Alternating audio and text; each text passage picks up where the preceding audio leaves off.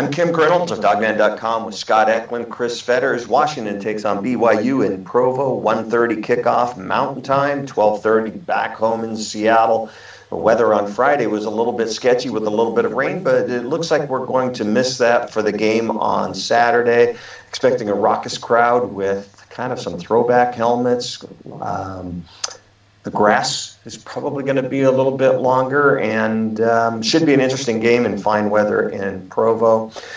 Chris, I keep on saying this is really the first challenge Washington has had because the Cal game was such an anomaly with everything weird that was happening. I'm not sure how much you can take from that.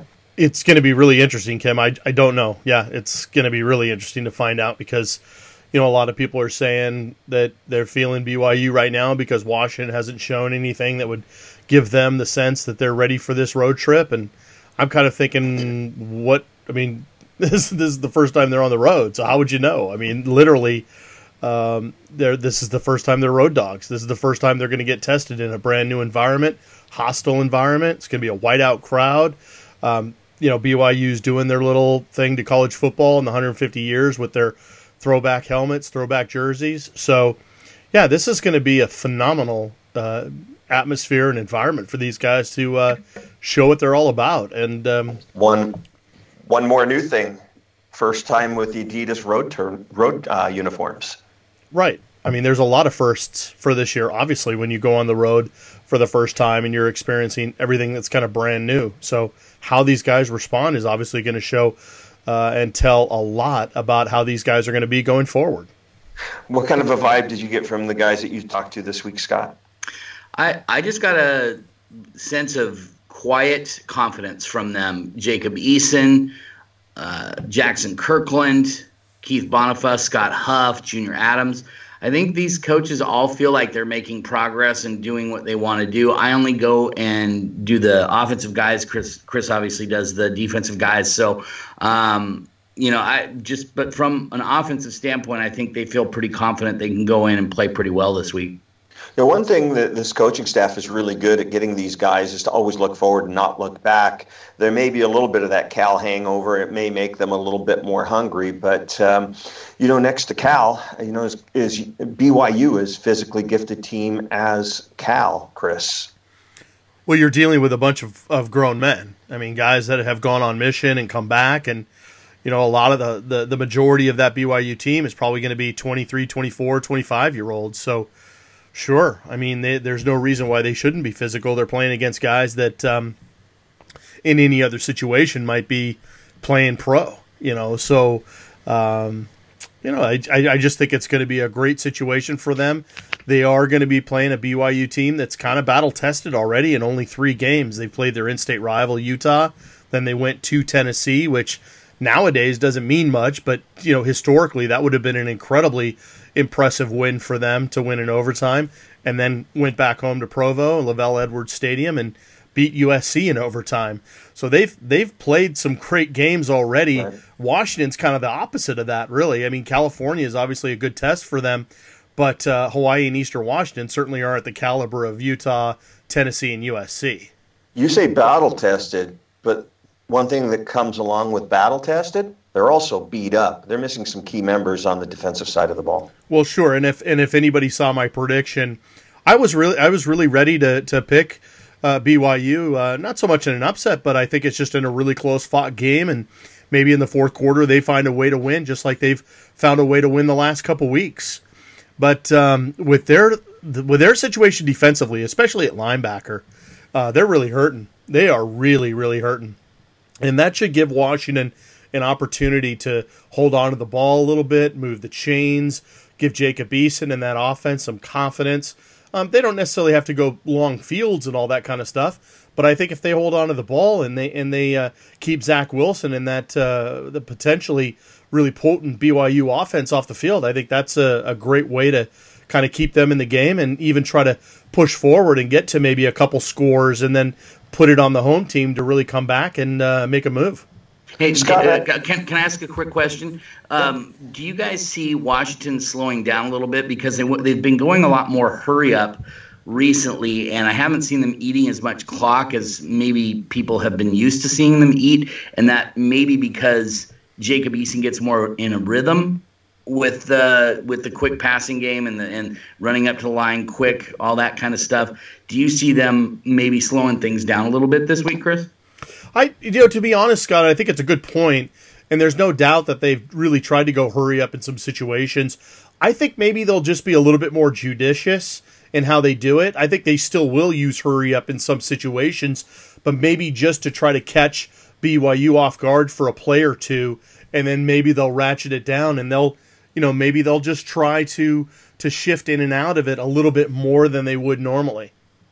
And what I see, Chris, is Washington's able to rotate a lot of defensive linemen in, unlike a lot of other teams. In Utah, I don't see them having the depth along the defensive line. They've got a couple of stout guys in the middle, which make running between the tackles a little bit more difficult. But if they do up the tempo, I think what they're really trying to do is wear down that defense a little bit and make those guys that are 320 pounds dig deep into their lungs, to continue to play. And that's tough.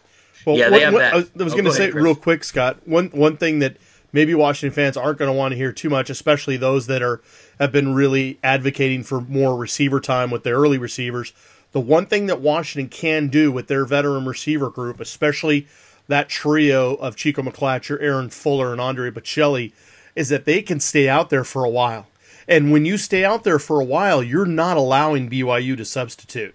And if you're not allowing BYU to substitute and you start rolling a little bit of tempo at them, that's when you can kind of gash them a little bit. So that's where I think maybe they can be a little bit more here and there in terms of trying to use tempo. But I agree with Scott a little bit in the sense that I don't think they're just going to try to put on the gas every single time to try to maybe outdo BYU in that sense, because, at some point you got to give your defense a little bit of a break too. Right. And Scott, one of the things that we saw quite a bit last year, we haven't seen as much in the first three games, we may start to see a little bit more of it, was Scott Huff was rolling in some extra linemen, getting them a little bit more playing time. And the main guy that they were rolling in is back with the team after a 3-game suspension. Henry Bainivalu back with the team. I don't know with the suspension if he was allowed to practice, if he was with the team, but this might be one of those games, especially at a little bit of altitude. We may see a little bit more of rotation on that offensive line. Yeah, last week he and I talked about it on Wednesday, and I said, you didn't really sub in anybody until the starters were pulled. And he said, yeah, he goes, we were just feeling really good about the continuity we had up front and just didn't feel like we needed to sub anybody in and wanted to keep the groups together if we can and things like that. I asked him about Henry Bainivalu coming back, and he said that he had been practicing and that he thought that he would be able to come in and play and play well. So, that could be coach speak. I don't know, but I think the coaches really like what they have in Henry Bainivalu, and I think they really like the progress of Mateo Mele and how he's doing, and they feel like Henry Roberts can come in and play pretty much any position along the offensive line. So the depth that Washington has should allow them, especially at that altitude, to spell guys along the offensive line if they really feel like they need to. One more guy that they can throw out there too, guy who's been playing tackle, which I actually thought he was going to be a guard, is Victor Kern. Yeah, I was a little surprised to see him out at tackle, although he could play either one. He did play tackle in high school. He's just a bit on the shorter side. He's about 6'3", maybe 6'4", but more like 6'3", but he just grinds on guys, and I think that's someone who you could see a little bit more of. I do know that they also would like to get a look at MJ Ale a little bit more against maybe some bigger guys that they can drive block and down block against, because that's what he really excels at. They also want to get him working on his pass blocking as well. That's something they've been working on quite a bit with him. And then you got to throw in, if he's healthy, and I don't know if it's going to happen or not, but Troy Fa'utanu is a guy that I think they'd like to get in there if they can, at least get him a few reps and still preserve his red shirt, but make sure that he gets some reps, because I think he's a guy that they think could come in and push for a starting spot, or at least a lot of playing time next year as a redshirt freshman. Hey guys, real quick, guys. I was just, Kim, you mentioned in terms of bringing in extra linemen and whatnot.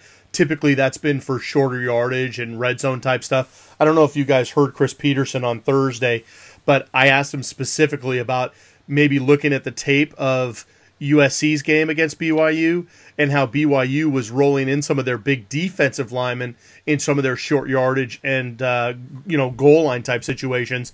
And I was kind of curious if they were intrigued by that. And Peterson said he's always intrigued by those types of things. And apparently Tuli Letuligasenoa and Sam Taimani have been not only advocating for trying to get in on those types of situations, but they want the ball too. And so when you're talking about going into Utah, the state of Utah, and Sam Taimani's from Utah, is it possible that maybe they're thinking about not giving him the ball pretty much? I mean, that would be pretty, no pun intended, that'd be pretty ballsy. But I would say the idea of bringing in some of those bigger, kind of bowling ball style defensive guys to open up some things in the red zone, open up some things at the goal line, because right now they've got to be looking high and low for options to score touchdowns instead of field goals. Well, you mentioned Sam and Tuli, but if they're going to put somebody over there from the defensive line over there, the guy with the most experience, Sama Pa'ama. Sama played a lot. He did, and he also did. If I remember correctly, he did suit up against Hawaii. So he actually played.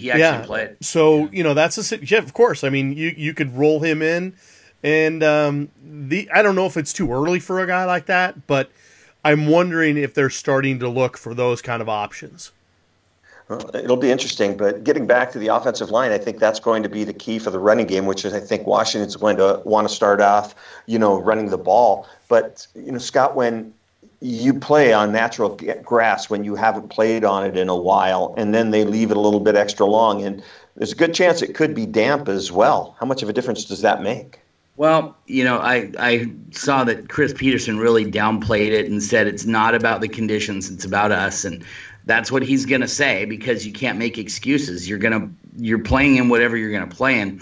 But, Washington never plays well on grass. I'm sorry, they just don't. It doesn't mean they can't win the game. It just means they don't play well on grass. And until they prove to me that they can play well on grass, that's going to be a knock against them. And I'm real hesitant.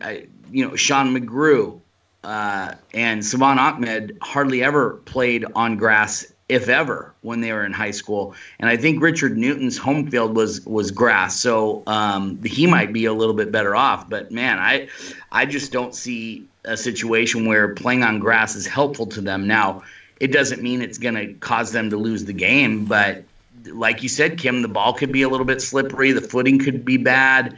Whatever it is, they've got to really take care of the ball, and they got to make sure that they're on balance when they're going to make those cuts and do those things. Hey, real quick, Kim, I was thinking, when's the last time they won on grass? Would that be at UCLA last year? Yeah, that was the last time. But before that, it'd been a while. Well, I think they won at Colorado the year before. But you're right. I mean, historically. Oh, well, I guess you could also look at I'm sorry, Chris. You could also look at the Pac-12 championship games too. But sure, but at Arizona State, at Stanford. Pac-12 championship's probably the last one for sure. But overall, you're right. Whether it's at Arizona State, it has not necessarily been kind.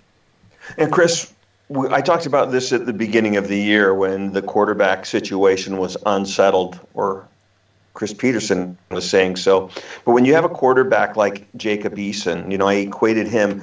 Jacob Eason puts the fear into you, like when Barry Bonds or Mark McGuire or Ken Griffey Jr. comes up, as opposed to a guy like a Wade Boggs or a Paul Molitor, the singles hitter. But, is this a game where we may see that fear that Jacob Eason puts into a defensive coordinator, where they are just planning not to let Jacob Eason beat them, where the running game could get going because of the fear factor? It's a good question, Kim, and I frankly I don't know. I mean, from what I know of the way BYU played defense last year and the way that they've played defense the last couple games, I'm not seeing a ton of difference between how, I haven't seen a ton of wrinkles or a ton of changes, whereas the difference offensively for BYU is quite different when you're talking about Tanner Mangum versus Zach Wilson, for instance. So I'm not seeing a lot of personnel changes in BYU's defense that's dictating that they're doing a lot of things and making a lot of changes from what we saw in 2018. So I don't know. I mean, to be honest with you, I think, yeah, you could certainly maybe go in thinking that, obviously you want your safeties as the deepest guy, and you certainly want to try to keep everything in front of you. But at the same time, I think they've also seen that if you pressure him a little bit and you try to kind of get to him a little bit, that could create some problems too for Washington. So it works both ways. There's no question that the kind of throws that he can make compared to a guy like Jake Browning, there's it's night and day. So, they may be able to, Washington may be able to throw some deeper things or maybe try to get away with some things that they just couldn't get away with last year. And Scott, with BYU having the injuries at linebacker and the lack of depth there, that just seems like it's going to open up everything underneath for Hunter Bryant. Yeah, I think Hunter Bryant could have another really big game. And basically, I've been saying it since he signed with the University of Washington. The second you get him on the field, he's a mismatch for pretty much anybody who you want to put on him, whether it's a linebacker he's too fast for or a defensive back who he's too strong for. I think that he is the player who should see the most targets in every game until proven otherwise. Just with the struggles Washington's had at wide receiver, get Hunter Bryant the ball as many times as possible. He should have 10, 11 targets every game, in my opinion. Jacob Eason's going to throw the ball probably 30 to 35 times, if that. Might be even a little less than that. I think Hunter Bryant should have at least a third of the targets, if not more. And I think that he needs to be the playmaker that we all believe and know he can be. On top of that, Kim, real quick, you talk about, 15 targets, Scott. When you add Cade Otton into that mix, you should be talking about, 17, 18 targets for the tight ends alone from Jacob Eason. I think that's a fair number. And again, like you said, with the situation with BYU's depth and it being tested, can they trick their eyes a little bit with some motions, with some resets, with some play action, with some things that are typically designed to try to get those guys off their spots and get them running around a little bit? I think it's something that they can really maybe try to exploit. And if BYU tries to take away Hunter Bryant, then they really need a wide receiver to step up. They really need somebody on that side of the ball to step up. And, who better to step up right now than the guy who caught his first pass, the guy who's from Utah, and Puka Nacua? I absolutely agree. I think I'd like to see more of him. I hope he's done enough in practice to make, to warrant him getting more chances at this. I know that Junior Adams has said that he'd like to see him get more opportunities and get more plays and things like that, but we haven't seen it come to fruition. So I just don't know what we're going to need to see, but obviously it's not that he hasn't done enough in practice yet at this point to warrant seeing the field more. Hopefully that has changed over the last couple weeks. Well, Scott, maybe it's not just doing enough in practice, and I've stressed this all the time. Ever since Chris Peterson has been here, both on offense and defense, he has different personnel for different packages, where a guy like Puka Nacua may be in on 30 to 40% of the packages, and they specifically have him in for specific plays. So it may have something to do with the game plan where we see where the packages that they want to install against BYU fit the packages he's in. And I can't stress that. And I keep on going back to Max Richmond started a game. Was Max Richmond the best receiver? No. He was just part of the package for the offensive game plan. Well, they want to make sure that they're putting enough on his plate to keep him going and keep him, motivated and really focused on what's going on. But they don't want to put too much on his plate. I mean, they want to ramp up his learning curve in a way where he's getting it. He's not having to relearn things. He's not. He's not feeling like he's underwater in terms of trying to figure out all the terminology where he needs to be every play. So, yeah, they may still be a little too slow for the fans' tastes, but in terms of their, the development of the player, each player develops on their own kind of time frame. And so it's never an easy call to try to understand how, what's Puka Nacua going to do compared to a Taj Davis or what was a Austin Osborne going to do compared to a Marcus Spiker. You just don't know what each learning curve is going to be. One thing I would add, Kim, to the idea of one of those guys stepping up if BYU tries to take out Hunter Bryant. Since Hunter's kind of patrolling the middle of that field, if they start to add more guys into the middle to try to make it really compact, I think one thing that Washington can do to really combat that is to roll some of their receivers out, or some of their running backs out into the flats, run some swing routes, run some things where they can get some one-on-ones in space out on the edges and let the running backs go to work. I think they could really, maybe chew up some yards that way too. Savon Ahmed out in space. Exactly. If he catches the ball, he's special. And, one of the things that he did in high school, he was a really good receiver out of the backfield. We've seen some lack of concentration. I don't think it's because he can't catch the ball. I think it's because he's been hoping to make a move and get down the field and things like that. I think if he just sits there and concentrates, gets the ball in his hands, like you said, Kim, and Chris, he could be a real threat in that open field. Well, we've already seen, too, with Sean McGrew and Kamari Pleasant, we know they can catch the ball as well. So you've got options. You've got players that are available that can get that job done. And whether, like I said, whether that means going out in the flat, whether that means running Hunter Bryant and Cade Otton down the field and then running maybe a little Texas route into that zone that's been vacated, I think Washington can do some things with their short passing game that can turn into big gainers if they catch some of those linebackers doing some things that they're not supposed to be doing. And Scott, I know you love it when I ask you questions that you're not prepared for, but Puka Nacua, obviously from Utah, Ty Jones from Utah. I'd be surprised if he made the trip. Who else is local? Sam Taimani, we mentioned him a little bit ago. MJ Tafisi is also from there, and I'm going through my head right now. Jordan Lolohea is from there, but he isn't on the roster yet. He won't be on the roster until January. To my knowledge, I'm just going through it off the top of my head. I think that's it, just those four.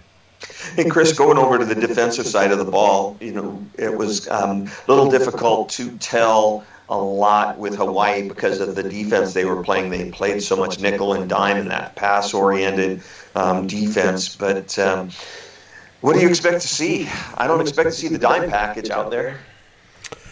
Not necessarily right off the bat. I mean, I think Jimmy Lake will certainly try to find his spots to mix it in, whether it's situationally because of, down and distance, what have you. It's certainly possible. There could be another way to do it in a way where to try to maybe get some guys like Keith Taylor and Miles Bryant a lot closer to the line of scrimmage, so then maybe they can spy or harass Zach Wilson. I mean, I think that's another thing that they could possibly do instead of bringing in extra big guys by the line of scrimmage. Maybe get some of those quicker guys involved. Maybe this is a game where Ariel Nada plays a lot more to try to create some havoc as a quicker guy that can get around the edge. So. But you're right. I don't think starting right away, the offense that BYU runs with they do still have kind of that fly sweep motion type stuff. But with Zach Wilson, he's going to keep the ball a little bit more. They're going to play a little bit more straight up, and it's not going to be quite as much of trying to figure out where the ball is like it was last year. Last week, of course, we saw that Trent McDuffie was that extra defensive back that started, and people were wondering why Trent McDuffie over a Dominique Hampton. And, what I came up with, and my thought on that was because Hampton is a bigger, more physical guy, and McDuffie was more of a quick twitch and a little bit smaller guy who could keep up with those smaller wide receivers. But in a game like this with BYU, is this a game where we could see a little bit more of Dominique Hampton? Oh, I would fully think that that's the case, Kim. Talon Shumway is 6'3", Keanu Hill is 6'4", Braden Cooper is 6'3", Micah Simon is 6'1". I mean, you have another guy who's 6'3", Gunnar Romney, who's 6'3". So you've got a lot of pretty big receivers, and it wouldn't surprise me if they throw him out there at different times, maybe even over Kyler Gordon, who is a bit on the smallish side. So I still think that Kyler will get the start, but I think we'll see Dominique Hampton quite a bit this week. Well, also Joe Bushman is probably was going to be one of Zach Wilson's favorite targets. and he's, tight end. He's legitimately 6'3", 6'4". He's a guy that did a little bit of damage against Washington last year in Seattle. So I would fully expect, maybe one of those bigger guys to try to target him. Maybe bring in and this might be a good situation for Asa Turner, for instance. BYU, without a doubt, is going to try to run the ball with their big running back. He's 5'11", 6 foot, 220 pounds, Tyson Williams. And when we take a look at the safeties, Cam Williams, the freshman, and Miles Bryant, is this a game where we might see a little bit more of Brandon McKinney at safety, to a little bit bigger body to help with the run? Well, we saw it a little bit last week, but I don't know if that had to do more with the situation of them just having to play more defensive backs in general. Maybe Jimmy Lake and Will Harris and those guys saw enough in McKinney to realize, okay, we need to get him more involved in the game planning. Maybe we need to get him more in situationally, for instance, like you're talking about. It's possible. It's definitely possible, because there's no doubt you're dealing with a bigger team in terms of their receivers, in terms of their pass catchers for BYU than they have for any other team, basically, that they've already seen this year. And one of the guys that I think could be a key for this BYU game as well, maybe the hardest hitter on the defense, and that's MJ Tafisi. Yeah, he might be the hardest hitter on the team. He's still kind of making some angle mistakes and things like that. But, yeah, I think the coaches really like his physicality at the point of attack, and I think they think that he can be a really good player. We've talked a little bit about him, and I think against the run, you just never know. Kyler Manu and Brandon Wellington should be just fine holding up against the run. As far as a size standpoint is concerned, the problem with them is they're just not playing at, I don't know if they've maxed out their potential or what, but they're not really being able to make the plays that, say, Ben Burke-Irvin was, who was a lot smaller than they are, and Tevis Bartlett when he was playing on the edge and things like that. You're just not seeing them be able to be a stout up front or up the middle like we were used to, and maybe that allows Jackson Sermon or MJ Tafisi to see more playing time this week, because they're really going to have to be stout in the middle. And don't discount the idea that, like we saw last week with Fa'atui Tuatele and Sama Pa'ama playing against Hawaii, being Hawaii kids, that not that Washington needs to put these guys in, the Utah kids, but I think they understand how important it is for these guys in terms of going home, playing in front of their friends and family. I think that's one of the reasons why a guy like Tafisi or a Puka Nacua could see more playing time. I think that's maybe a reason why they would get on the field. Now, how they respond to that and how they do maybe their first few snaps might dictate a little bit about their usage going forward. But I wouldn't be surprised at all. Again, that's why I kind of brought up Taki Taimani as a defensive lineman coming in one of those jumbo packages by the goal line. I just think that if they can find ways to get some of these guys involved in their home situation, not only does that maybe help them in the game by finding some other playmakers and doing some other things, but that's great for recruiting too. And these guys have to constantly think about that as they're going forward. Chris brought up recruiting. Scott, down here, Utah, fertile territory for recruiting. I'm sure the coaches are going to be out. We're still trying to figure out where they have been. But any prospects for the 2020 class left in Utah that Washington's seriously looking at? Once again, not off the top of my head that Washington's really after quite a bit. But, at this point, things could. What I will say is there are some guys that they're recruiting that are commits to other schools that you could see them pick things up with as time moves along. But at this point, I think they're kind of set with the guys that they've really been focusing on. Guys like Savell Smalls, Jordan Banks, Jake Overman, Jacob Garcia, who just received a preferred walk-on offer, the long snapper. So a lot of these guys are ones that they've kind of turned their focus on, and I think they've kind of moved on to 2021 guys in a lot of these states.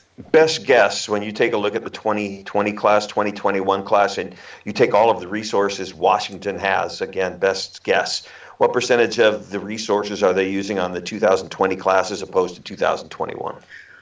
Well, I would say it's definitely over 50% on the 2021 class because they're already evaluating guys. That's one of the reasons why Peterson and his staff like to get their class, if not all the way wrapped up, then definitely very close to being wrapped up by the start of the season so that they can really focus on the underclassmen, guys that they need to go and look at and watch film on. And when they're out on the road, instead of watching film on a guy who's a senior that they're still trying to evaluate, now they can do film study on juniors and sophomores and guys who are even freshmen that are some of those standouts, and I think that is something that could be pretty special once, that we should allow Washington to be able to ramp up their recruiting even more. The recruiting process is ramped up so much more. Everybody talks about how great it is we have a signing day in December. Well, all that did was push back the start of the recruiting process, or I guess move up the start of the recruiting process even more. So there's really no difference in having a mid-year signing period and a regular signing day anymore. You just moved up the clock a couple of months. Yeah, that's all it did. It didn't impact really anything. Underclassmen are getting recruited sooner. Much sooner. And just real quick, Scott, there hasn't been a ton going on in recruiting. One of the things that kind of jumped out at me, there was a report on the USC site that L.D. Bunkley said that Washington is still one of the schools talking to him the most. Any other nuggets on recruiting right now? I don't have a ton for people.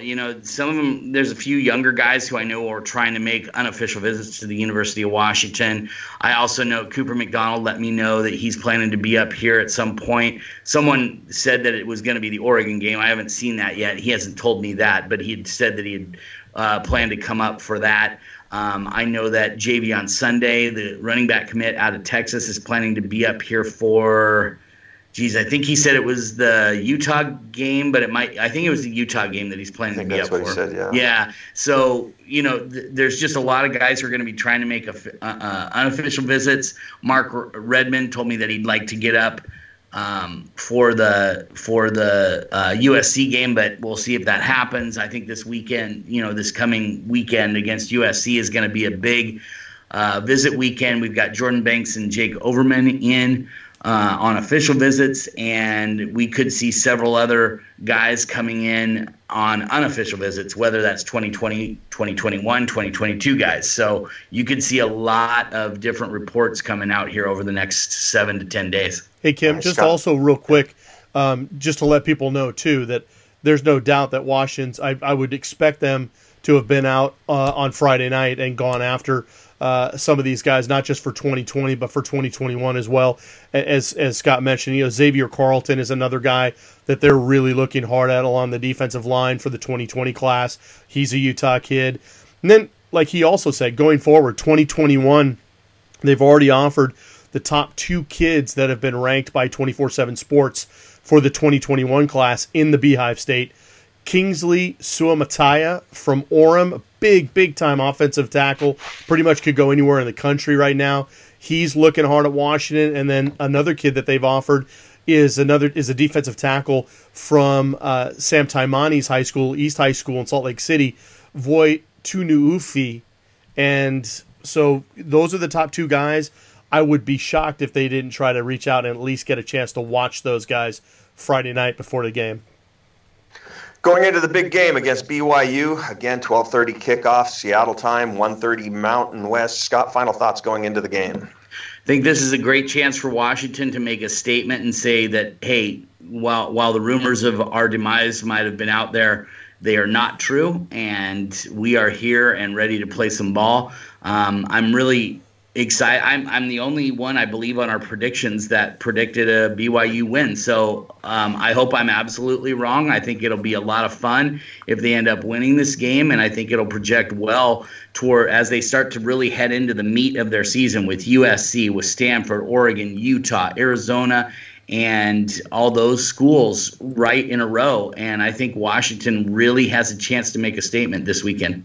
Final thoughts, Chris Fetters? Well, Scott, I got to say, you wouldn't have been the only one. If BYU had been 100% healthy going into this game, I would have most likely predicted a very close BYU win. But the way they're as banged up as they are defensively, I just don't see them holding up against Washington over the course of 60 minutes. They may actually be ahead at halftime or it may be tied. I wouldn't be shocked at that at all. But I think over time, the skill level of Washington combined with their health, combined with the ability to just roll guys in constantly, I think it's going to eventually show up in the course of the 60 minutes. And so I have Washington winning by 10. But again, I think it's one of those things where you got to look to see how they come out third quarter. Can they reverse that trend of really having slow starts coming out of the gate in the second half? And then red zone. Because if you go back and look at that USC game that BYU played, they got a couple of picks early and were able to kind of keep that thing close. As long as Washington does what they need to do offensively and they don't turn the ball over, they need to get those touchdowns instead of field goals. If they can do that, then I think they win by 10, maybe even more going away. It's just when they struggle and they have to settle for those field goals, that's when they let guys kind of hang around, and that's where it could get really interesting. I think what's going to be interesting is, and I said this before, this is a game that's going to tell a lot about this team. We're going to be able to see where the strengths are, where the weaknesses are. We're going to be able to see the resolve of this team, with that one loss against Cal coming into a road game at altitude. The crowd's going to be kind of crazy, but, I've been down here before in Provo at the stadium, and it's an open-air stadium. The sound just goes straight up. It's not one of those stadiums that's really, really loud. It's nowhere near as loud as Husky Stadium. So even though there's going to be a big crowd there and it'll be loud, I don't think it's going to be anything that's going to catch Washington by surprise. They've played in a lot louder places than this, so it should be interesting. And by the way, Chris, I talked to our Utah guy yesterday, and Mitch Harper, and he says they're still serving Tucanos up in the press box. Yeah, no, I heard that. And something about Brazilian steakhouses in Provo, Utah. I don't know what what it is about that combination, but it seems to work for them. And I remember it being pretty tasty. And you heard my comment on that. The guy in the press box who could care the least would be me. But anyways. Looking forward to the game, looking forward to seeing what Washington has, also looking forward to getting back on Sunday. So anyways, for all of us at dogman.com, I'm Kim Grinolds with Chris Fetters and Scott Eklund. Go Dogs.